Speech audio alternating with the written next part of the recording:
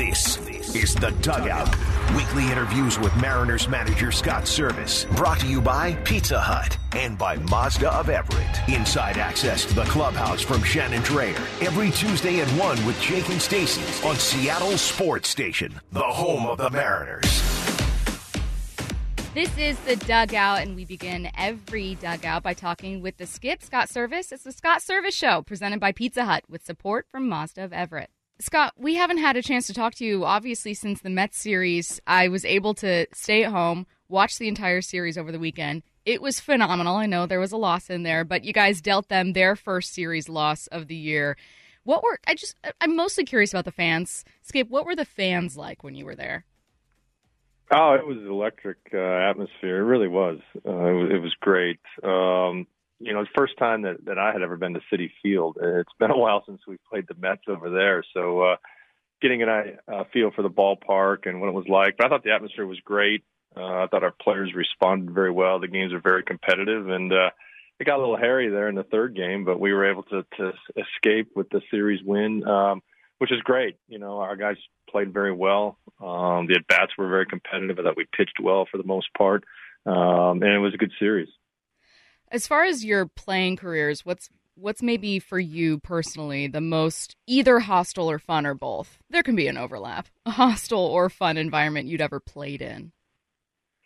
Oh, gosh. Good question. I think I played my whole career in the National League, and, a good chunk of it was with the Cubs. So the Cubs-Cardinals rivalry is real. It's a little bit different. It's Midwest. It's, back in the day, it was McGuire and Sosa, and being a part of those games were pretty exciting, pretty electric. That was probably the stands out more than anything else. I played a little bit at the end of my career with the Giants, and the Giants-Dodgers rivalry is another one that is very real. So you get that different type of excitement, electricity in the ballpark when you're in those type of games. Scott, going back to Citi Field for a second, it is kind of strange to think that here we are in 2022 and the Mariners had never been there. When you guys got there, is it something where you did have to go over the ground rules and tell the guys, all right, look, this is a new ballpark. Here are some things to watch out for?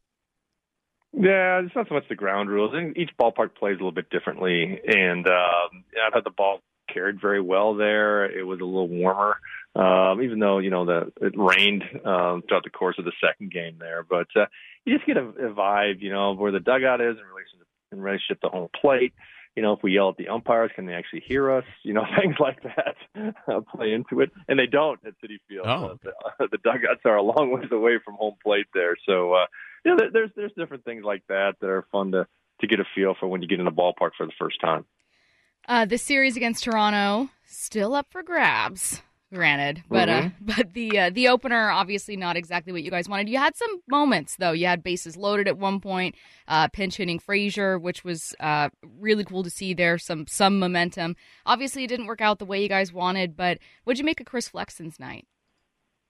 I thought Chris threw the ball really well. I thought it was maybe the best stuff that he's had. If you look at the combination of all his pitches and any of the outings he's had for us, I thought his changeup was outstanding last night. And he threw a lot of them to right-handed hitters, which is not really something he's done in the past. We've tried to encourage him to use that pitch more, and it really gets them off his fastball. I thought the command of his cutter was really good last night as well. He made a couple mistakes. Certainly the curveball he left up to Bichette and Chapman got on a fastball up on over the plate. But other than that, I thought he threw the ball really well. Unfortunately, we haven't helped out Flex much this year. We haven't scored many runs for him. And, when you're always in those tight games, battling every pitch, you really don't have much room for error. And it's tough to pitch like that every time out. So hopefully we can turn the tide on that, because I think he's thrown the ball much better the last few times out. Last night may be one of his best. Yeah, Scott, I know he's a veteran, but after, like you said, after a couple of these games where the run support just hasn't been there, do you have to maybe go tell him today, hey, keep your head up and keep the positive nature going? Or is he a guy that is able to handle those outings and really work his way out of it and say, you know what, I pitched well today and I can only control what I can control? No, I think it's a good point. It's something I did right after the game last night is to make sure I had talked with him before he left the clubhouse, because he did his job. In my opinion, his job, any starting pitcher, to keep us in the ballgame, give us a chance to win. Unfortunately, we did not get much offense going last night. We had some chances a little bit later in the game, but you can only control so much in this game. And you know, with the pitcher out there on the mound, you want to give your team a chance to win. He's doing that. We just got to help him out a little bit more. And I don't care if you've been in this game, you know, you're a young player, a veteran player, you know, you get down, you're disappointed when your team doesn't win the game when you're in there. So I just want to give him a pat on the back. If he keeps doing that, we'll be just fine the rest of the way with him. Yeah, I hadn't really thought of it from the point of view of a player, obviously not having played. You're a fan and you look at a stat line and you're like, oh, Chris, you had a great night. But I was listening to post-game and they were talking about the feeling of being a pitcher and walking back. And when you've had a great game, you kind of expect people to be excited, right? Because usually you're winning. And if people are kind of hanging their heads and feeling down, it's like, oh, man, I felt good about my night, but I don't get the reward of it. Is there do you ever address that part of it, or do you find that guys can kind of, to Lefko's question, kind of pick each other up a little bit? Yeah, no, I'm pretty sensitive to that. I think having played as long as I did and understanding how players' minds think, and they want to contribute to winning baseball games. And you know, I also talk a lot about, you know, control what you can control. And, you know, from the offensive side, obviously the pitcher has no control on what we do offensively. And do we create, you know, a little bit of wiggle room for him, or give him a 2 or 3 run lead early in the ball game so we can settle in and really work through some things. And then we haven't been able to do that for Flex. So I want to make sure he's in a good spot mentally. And like I said, I thought he threw the ball really well last night. He did his job. And that's all you can do. You know, you give your team a chance, and he certainly gave us a chance to win the game, and we just didn't help out. So, you know, Flex is a good competitor. That's what we love about him. He continues to work, and he'll focus on his next outing. That's what pitchers do. They give him 24 hours to get through the last one. You kind of debrief. Okay, what can I do better? Where can I execute a little bit more efficiently? He does that along with all of our guys, but he'll be ready next time he gets the ball. When you look at a game like last night where, you know, you guys just didn't have your best night, you know, coming off a series win, it just didn't work out. Do you, Scott, look at it for this year specifically and think, hey, it wasn't our night, it's a long season, it was an off night? Or is there anything you look at it and you say, we can't keep doing this? Yeah, it takes me a little while, I think, to get over the game. I'm human. I believe it. Yeah, you know, you're like, gosh, you know, we should have done more. The day before, we bang out 16 hits. We score 8 runs. You're thinking, okay, we're in a really good spot against obviously a good Mets team, and you come in here and into Toronto. And Toronto has been scuffling a little bit, swinging the bats as well. But knowing that we're up against pretty good pitching in this series, you know, we know Yusei Kikuchi very well, but we'll get Berrios tonight and Gausman tomorrow. So, you know, the games, you know, they're going to be tight. There's not going to be a ton of runs scored, and you have to execute when you get chances. We just didn't get a whole lot going against Yusei last night, and you know, we had traffic in a couple innings, but weren't able to cash in on a big 2-out hit or anything like that to put him in more stressful situations. But you know, I think after, you know, you get 4 or 5 hours removed from the game, you try to take a more broad approach at it. We have done some good things on this road trip. Last night was not our best night, but you have to wash it away. We play so many games. I think if you let one game hang on too long, it can really affect you. And it's one thing about our team. I think we have pretty short memory. We move on to the next day, and that's what you have to do in such a long season. Yeah, Scott, I was going to ask you about that because the nature of what we do is we have to put a lot of focus on every single outcome, every single Especially game. with football. And you're a football fan, so as you know, it's like you leave every week and you're like, let's talk about everything that went wrong. But yeah. And to that point, you know, for basically every 10 baseball games is one football game. Yeah, exactly. So if you took our season in 10-game increments, which is what we're on this road trip, you have to look at it. We're 2-2 on this road trip. We're not even to halftime yet, if you want to look at it that way. And, you know, how'd the first half go? You know, it's probably a 7-7 game. Yeah, in football terms is how I would look at how the first 4 games of this trip has gone. It's a good way to look at it. Okay, yeah, so keeping it more in the football term, but if you take a look at more of the recent stretch for a guy like Jesse Winker, and it was easy for us early on to focus on, well, he's just not getting the luck. He's had terrible luck. He can't find what we expected out of him. But over this last chunk, over this last stretch, are we seeing the Jesse Winker that you guys expected when you brought him in here? We're certainly seeing more of what he's capable of doing, no question about it. He's hitting the ball harder. Big home run in New York the other night, a 3-run homer against a lefty. And I thought he swung the bat really well here. Probably the last 5 or 6 days, it's gotten better. So he's hitting the ball harder again. He's hitting the ball out front. He's pulling the ball with authority, which is really when he's at his best. I have to give him a ton of credit. He hasn't had a great track record against left-handed pitching, and he's hanging in there against the lefties. He's actually doing quite well against them, which is great for him. Bodes well for him throughout the remainder of the season and us. But he's got a lot of juice in that bat. And once we get it going, you're going to see home runs, doubles, the really good competitive at bats. So I like the way that he is moving right now and then how it's trending for him. Looks more of kind of what he's used to seeing out of himself. And I know he was a little disappointed early on. He didn't have a whole lot of things go his way, but you kind of create your own luck, and you have to stay in a good mental frame, mind frame, that think good things are going to happen. And once in a while, you have a couple good games, it starts to turn, and you feel like you're going to get a hit every time up there. And that's how I feel when Jesse walks to the plate now. He's going to get a hit every time he walks to the plate. And it can turn really quickly, and that's what we're seeing. We also saw some nice interactions he had with the Mets fans. Certainly brought out his personality. It was fun to see. When guys do that, like with Winker and the fans, or Paul Sewald certainly showing a little bit of emotion after those outs he recorded over the weekend against the Mets. Do you embrace that? Do you think it gives these guys a little bit of an edge if they can bring out that side of their personality? Well, if it brings out the best in them, I certainly do. I think you have to walk the talk, so to speak. I talk all the time about, be who you are. I don't think it's a bad thing for players to show emotions as long as they're not showing up the other team. And I don't think Jesse was doing that in any means. And he's got history there with the fans in New York. For whatever it is, I thought he played great. And maybe we should ship in about 20 of those 1,000 fans into our ballpark once in a while and give him a hard time because he performed great. He loved the attention, and he was certainly getting it, and he didn't back away from it. But, all players, anytime you go back to a situation like that with Paul Sewald, you're with the team and maybe it didn't go the way you had hoped or it should have gone in your mind, you get a chance to go back and compete against him. I went through that as a player. It's always a little bit edgy. You want to perform well, and when you do, some guys like to show some emotion, and that's who they are, and I don't have a problem with it. I like the idea of just like, all right, Mariners fans, listen up. We're all going to boo Jesse. that is going to be the trick. I don't think that would go great in our home park. Skip, I got it. He's going to go 4 for 4.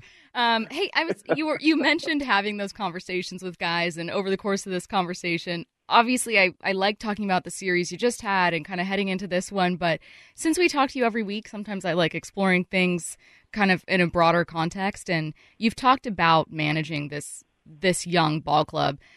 We've obviously talked to other head coaches, right? Pete Carroll, about how they do things. And do you have like a managing coaching philosophy that you always get back to? Do you read up on things, or do you share a lot of your experience? What's your own personal approach, and do you find that that's changed over time here in Seattle? It's a good question, Stacey. I think, we all, I know how I am. I like growing. I like evolving. I think, you certainly you're going to lean on your own experiences, as a player and the things that resonated with you as a player. But also you pick up things from others, over time and how to deal with situations, how to communicate with different players. You cannot communicate with all players the same way. It doesn't work. I think and no matter if you're coaching, if you're running a business, you're dealing with different employees. These guys have so much going on in their lives, away from work or away from the game, and trying to, establish relationships with those guys. And again, like I said, knowing how to communicate with them, each one individually, is really the key to my job, is how I would look at it. I don't think Pete Carroll, anybody else would disagree with me. It's really what separates, good leadership from not so good leadership. So that takes time. It takes challenges. There's challenges along the way, and it takes patience. So, I love getting an opportunity to go to work every day, and not just 26 players, but you have coaching staff and people around the team, and you're trying to touch so many different people every day. It is challenging, but I love the job. I like where our team is at.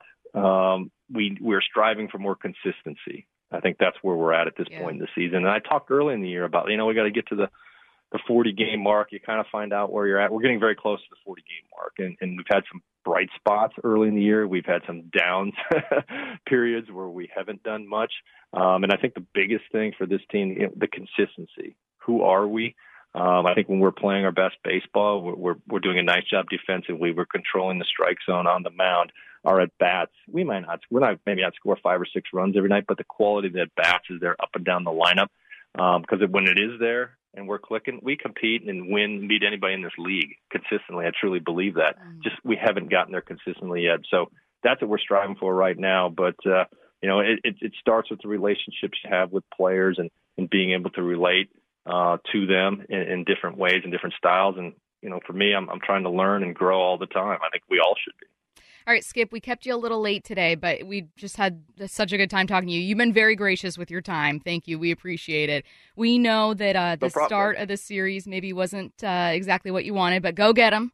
You got a couple more games here against Toronto, and we're rooting for you guys. Sounds good. I appreciate your time today. Thanks. See ya. All right, again, the Scott Service Show is presented by Pizza Hut with support from Mazda of Everett. Let's take a look around MLB, figure out some MLB headlines here. We're going to start with a scary-looking injury for Houston Astros pitcher Jake Odorizzi. He was carted off the field yesterday in Boston. His left leg gave out while running to cover first base in the bottom of the 5th inning. He has 2 starts versus the Mariners this year. Most recent was May 2nd, 6 2/3 innings pitched, 4 hits allowed, 3 strikeouts, walked 1. Well, the crazy thing about it is you never really get a good camera angle on Odorizzi in terms of when he is going and you see him start to fall. That's the next part of where the camera catches him, and so you can't really tell what happens to him. But obviously, anytime he is having to be carted off, that's not a good sign at all. And so we are obviously anxiously awaiting to hear what happened to him, and it doesn't seem like it's going to be very positive, which the Houston Astros do a good job of finding the next man up, but certainly Odorizzi was an important piece to their starting rotation. There's no update yet on the MRI, though the team did at least provide an update on a roster move. They placed him on the 15-day IL, that breaking 15 minutes ago. Right now, they just have it classified as lower left leg discomfort. They've since recalled someone to take his place on the active roster, Seth Martinez. So he underwent an MRI to see what happened. The Astros, they haven't yet provided an update. Okay. So right now, just 15-day IL for all you Astros fans out there. I know many of you desperately checking. But honestly, all team rivalries aside, wishing Jake the best there. Next story here in MLB headlines is an ESPN feature. This is a really, really cool story. So this 11-year-old Yankees fan, don't hold it against him, he's a child, Elijah Blankenberg, he went to spring training. He brought he's a collector of baseball cards and memorabilia, huge collector of baseball cards, to where he was like going through making sure he brought exactly the right ones to spring training. But he went to this game on March 19th and he lost the cards. They're somewhere. I don't know if someone took them. I don't know if they fell out and someone scooped them up. But he was devastated. His mom put out a Facebook post at the time. Hey, we were out at spring training on this day. If anyone sees this binder full of cards, it's my son's. He's really upset. Let me know if you find it. They didn't end up finding it. But what did happen is that post then went viral. And Elijah got a ton of support, not just from, random people, but from, players and in teams. So he had a bunch of letters written in from people that are also avid baseball collectors and saying, hey, here's my favorite baseball card. I want you to restart your collection, because it takes a long time to build that up. This kid's probably been building this collection since he was a tiny little kid. Yes. And it means a lot to him. So it was so sweet with fellow baseball fans and fellow collectors sending him bits of their own memorabilia saying, here's to help you build this back. One of them was this guy who in 1968 I know it's a wild story. In 1968, when he was 10 years old, was part of a nearly fatal shark attack. Okay? This is related. Okay. He was part of a nearly fatal shark attack. And in order to, I guess, kind of aid his morale and his recovery, the Yankees sent him a ball signed by the biggest names you can think of. I'm like, think of like the biggest stars for the Yankees. Sent him a ball. Okay. And he had it to help him get through the next several decades of his life. Not only aid in his recovery from that, but, to get through marriage and to get through, like, a divorce and all this other stuff. And so he was interviewed for this article and was like, he sent the ball to young Elijah, being like, this helped me through decades of my life, and I want this person to have it. Wow. That ball is probably worth a lot of money. But wow. I digress. In addition to that, the Baltimore Orioles sent him a third base signed by the entire team. DJ LeMahieu sent him a personalized ball. So anyways, I'm thinking that Elijah is really cool with his new collection right now. I would say so. I mean, really cool, for everyone in the baseball community, right? Professional organizations, individual players, and also just other baseball fans.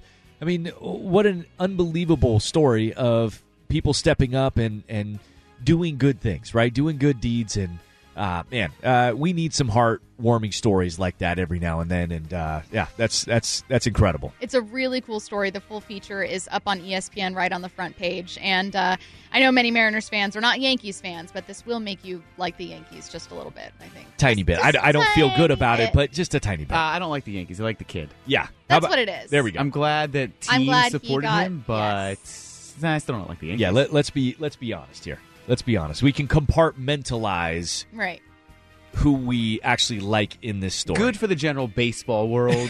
And that kid, then you don't have to like the Yankees. Related, is there your favorite player on a team that you absolutely despise, where if that player was on any other team, you would absolutely love rooting for him? I would say Aaron Judge is one of them. I would say Shohei Ohtani, but he burned the Mariners, and he didn't burn the Mariners, but you know what I mean. He picked the Angels over the Mariners. You have a hard time rooting for him sometimes. I do, because of that, but gosh, he's so fun to watch. I don't know. Is there anybody in baseball like that? I kind of like George Springer. Yeah, do you? I think that's someone, because he's kind of got like the Richard Sherman thing where if you play against him, you think he's kind of annoying, he talks trash, or he's just abrasive and brash. He's also just a really good player. But when you... if he's playing for you, or not for Toronto or Houston, he's pretty easy to root for. just those other factors. Next story here, Mariners lineup is out. Adam Frazier back batting leadoff. Thank Julio goodness. hitting 6th. Cal Raleigh catching and batting 9th. You know what I really don't like? Is when we elect to have Toro hit over Adam Frazier at the beginning. I think Stacey, don't tell me about the splits. I'm making no excuses. I'm making no excuses. Hey, Lefko, I just want you to know she's going to ignore me and tell me about the splits. I'm not giving you splits. All I'm saying is Brandon Gustafson, a very nice young man, said that Toro has technically performed a little bit better than Frazier against left-handed starters. Though not against left-handed relievers. So you just gave me splits, and you're trying to throw Brandon Gustafson under the bus. How dare you? That's what Brandon said. I didn't say anything. I watched it thinking, where's Adam Frazier? Adam Frazier for life. Adam Frazier leadoff forever. Adam Frazier leadoff club, party of one. One thing. Just one thing. Just, even though the splits are there, there's room for Adam Frazier to improve those splits. All right. Am I right? Maybe? I refuse to acknowledge when you are. You're listening to The Dugout on Seattle Sports Station on 710 and the Seattle Sports app. Gary Hill Jr. joins us next. You're listening to The Dugout every Tuesday at 1 with Jake and Stacey on Seattle Sports Station, the home of the Mariners. This is The Dugout, all baseball, 1 to 2 p.m. Jake, do you want to... You go ahead. You go ahead. You introduce our guest. No, I insist. It's fine. I insist. You took my shot. No, you I was just excited that we have the one and only Gary Hill Jr. going to join us on the Emerald Queen Casino Sportsbook Hotline. Gary, how you doing, buddy?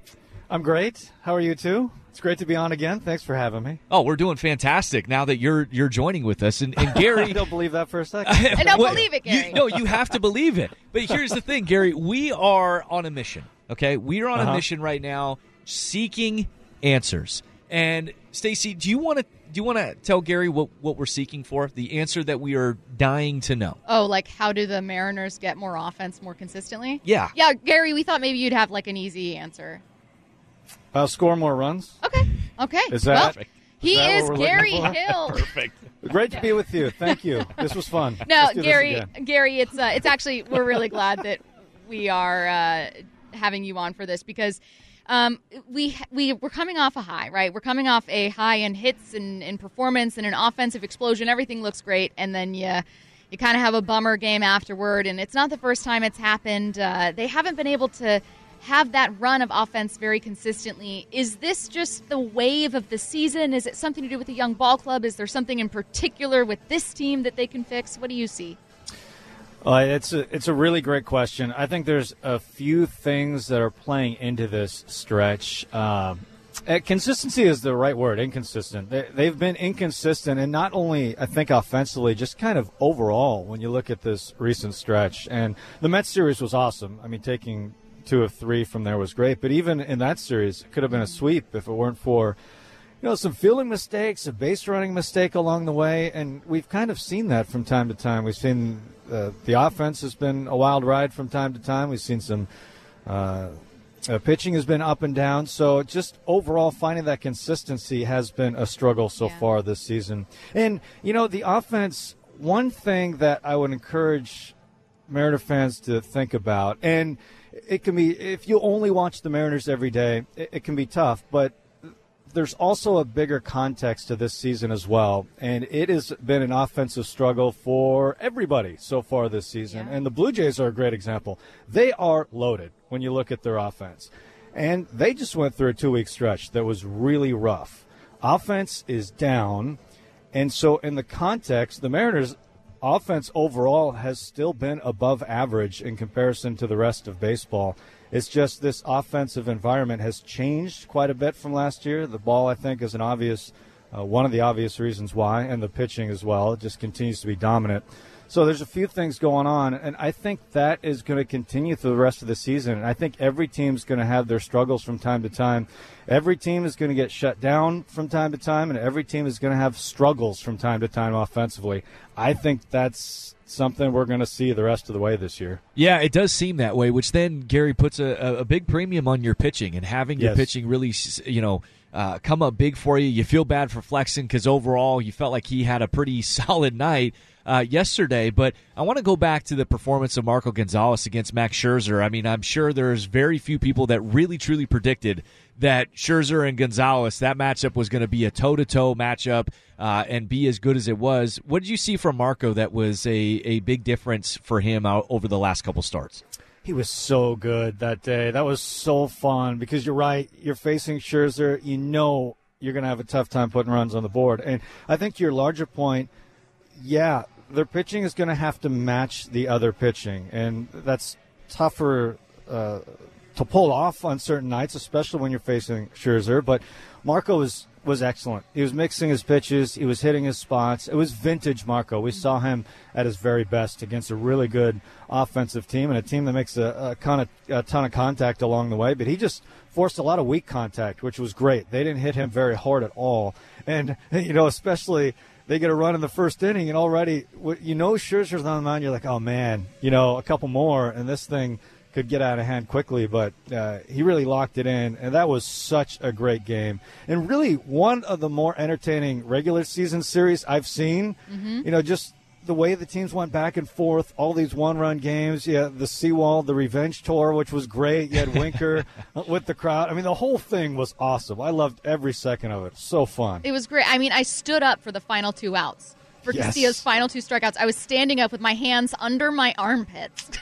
Just pacing in my living room. Like, what am I doing? It's May. It's mid-May, and I'm watching this like it's Game 7 right now. But it's just, it was a fun series. I agree with you. I wanted to talk a bit about some of the contributors we're seeing improvements from. So specifically, I was looking at Winker. I don't want to say improvements from Julio. He's young. He's learning. It's not like, he has a slump. He's a rookie. But those two seem to have really picked up steam. What are you seeing from them? Oh, man, I think Julio has been so good this year. And I talked about kind of looking at the Mariners in the overall offensive context. Look at Julio in a rookie context, especially, because rookies, hitting is really hard. We all know that, and especially right now for rookies. You look at I was looking at the overall rookie slash line this season, if you put them all in a bucket.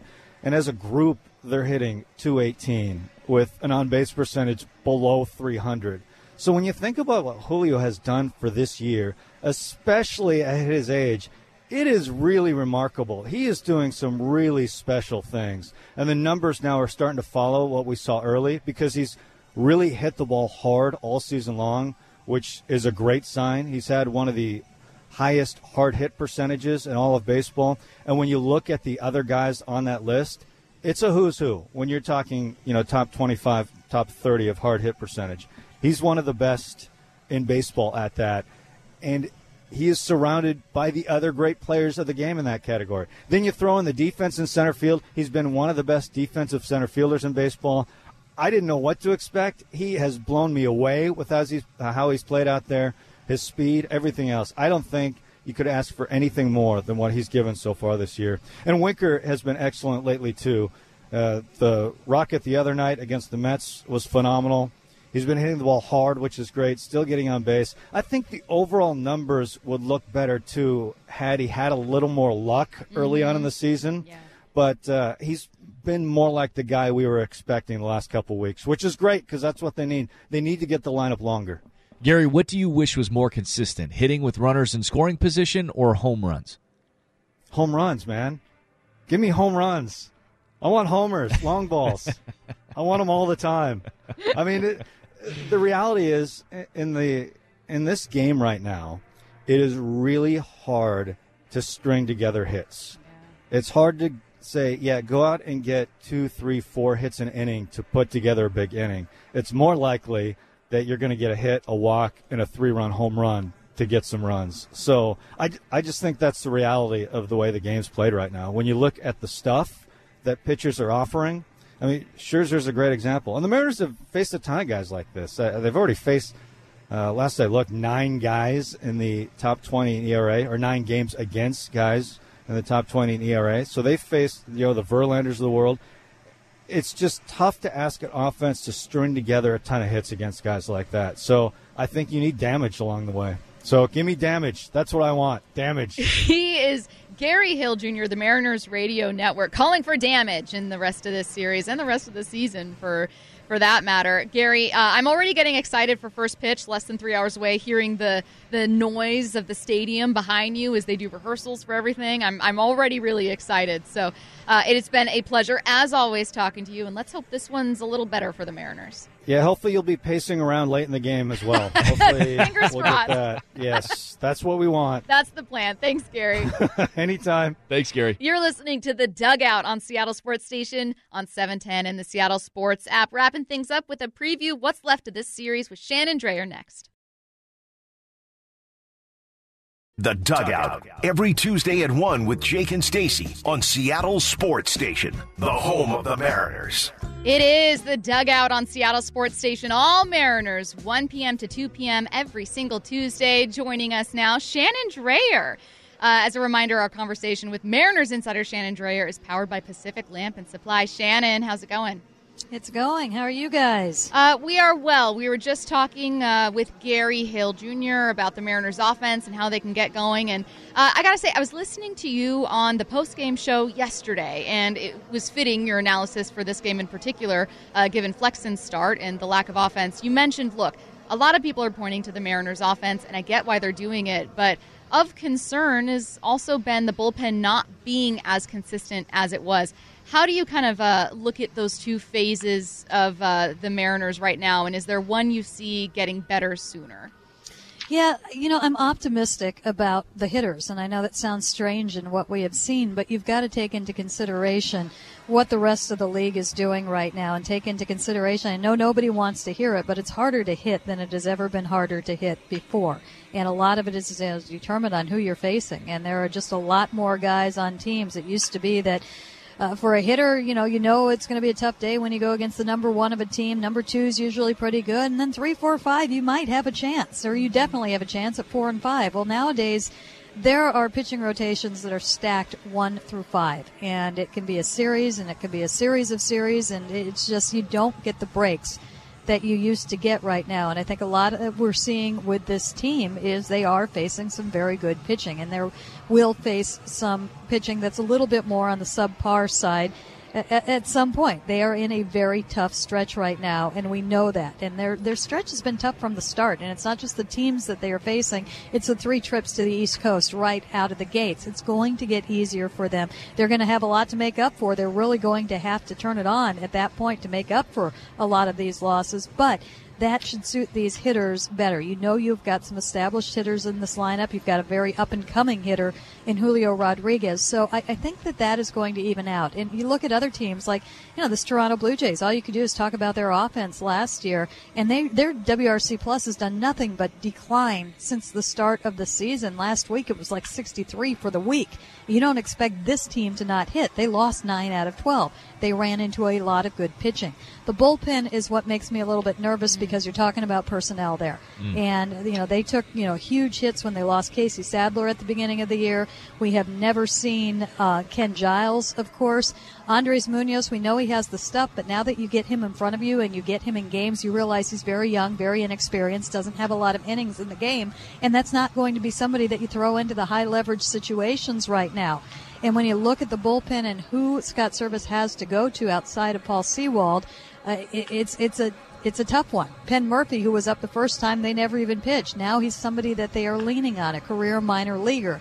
Same with Danny Young, who's in the bullpen right now. Misevich has been hot and cold, although where they're at right now, that is somebody that you have to kind of cross your fingers on and depend on more. Steckenrider has not been the same Steckenrider that we saw last year. So there are a lot of holes in this bullpen, and it's unlike last year when you look down to the minors, you saw players that you thought were going to help.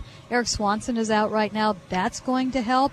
If Giles ever does come back, that's going to help. If Diego Castillo takes a turn off of that brilliant performance in New York, that's going to help. But there are far more question marks on the relief side. And I think you see it play out night and night in and night out, and how he's using that pen and just trying to find that spot where Sewald can be the most effective. So that has me concerned.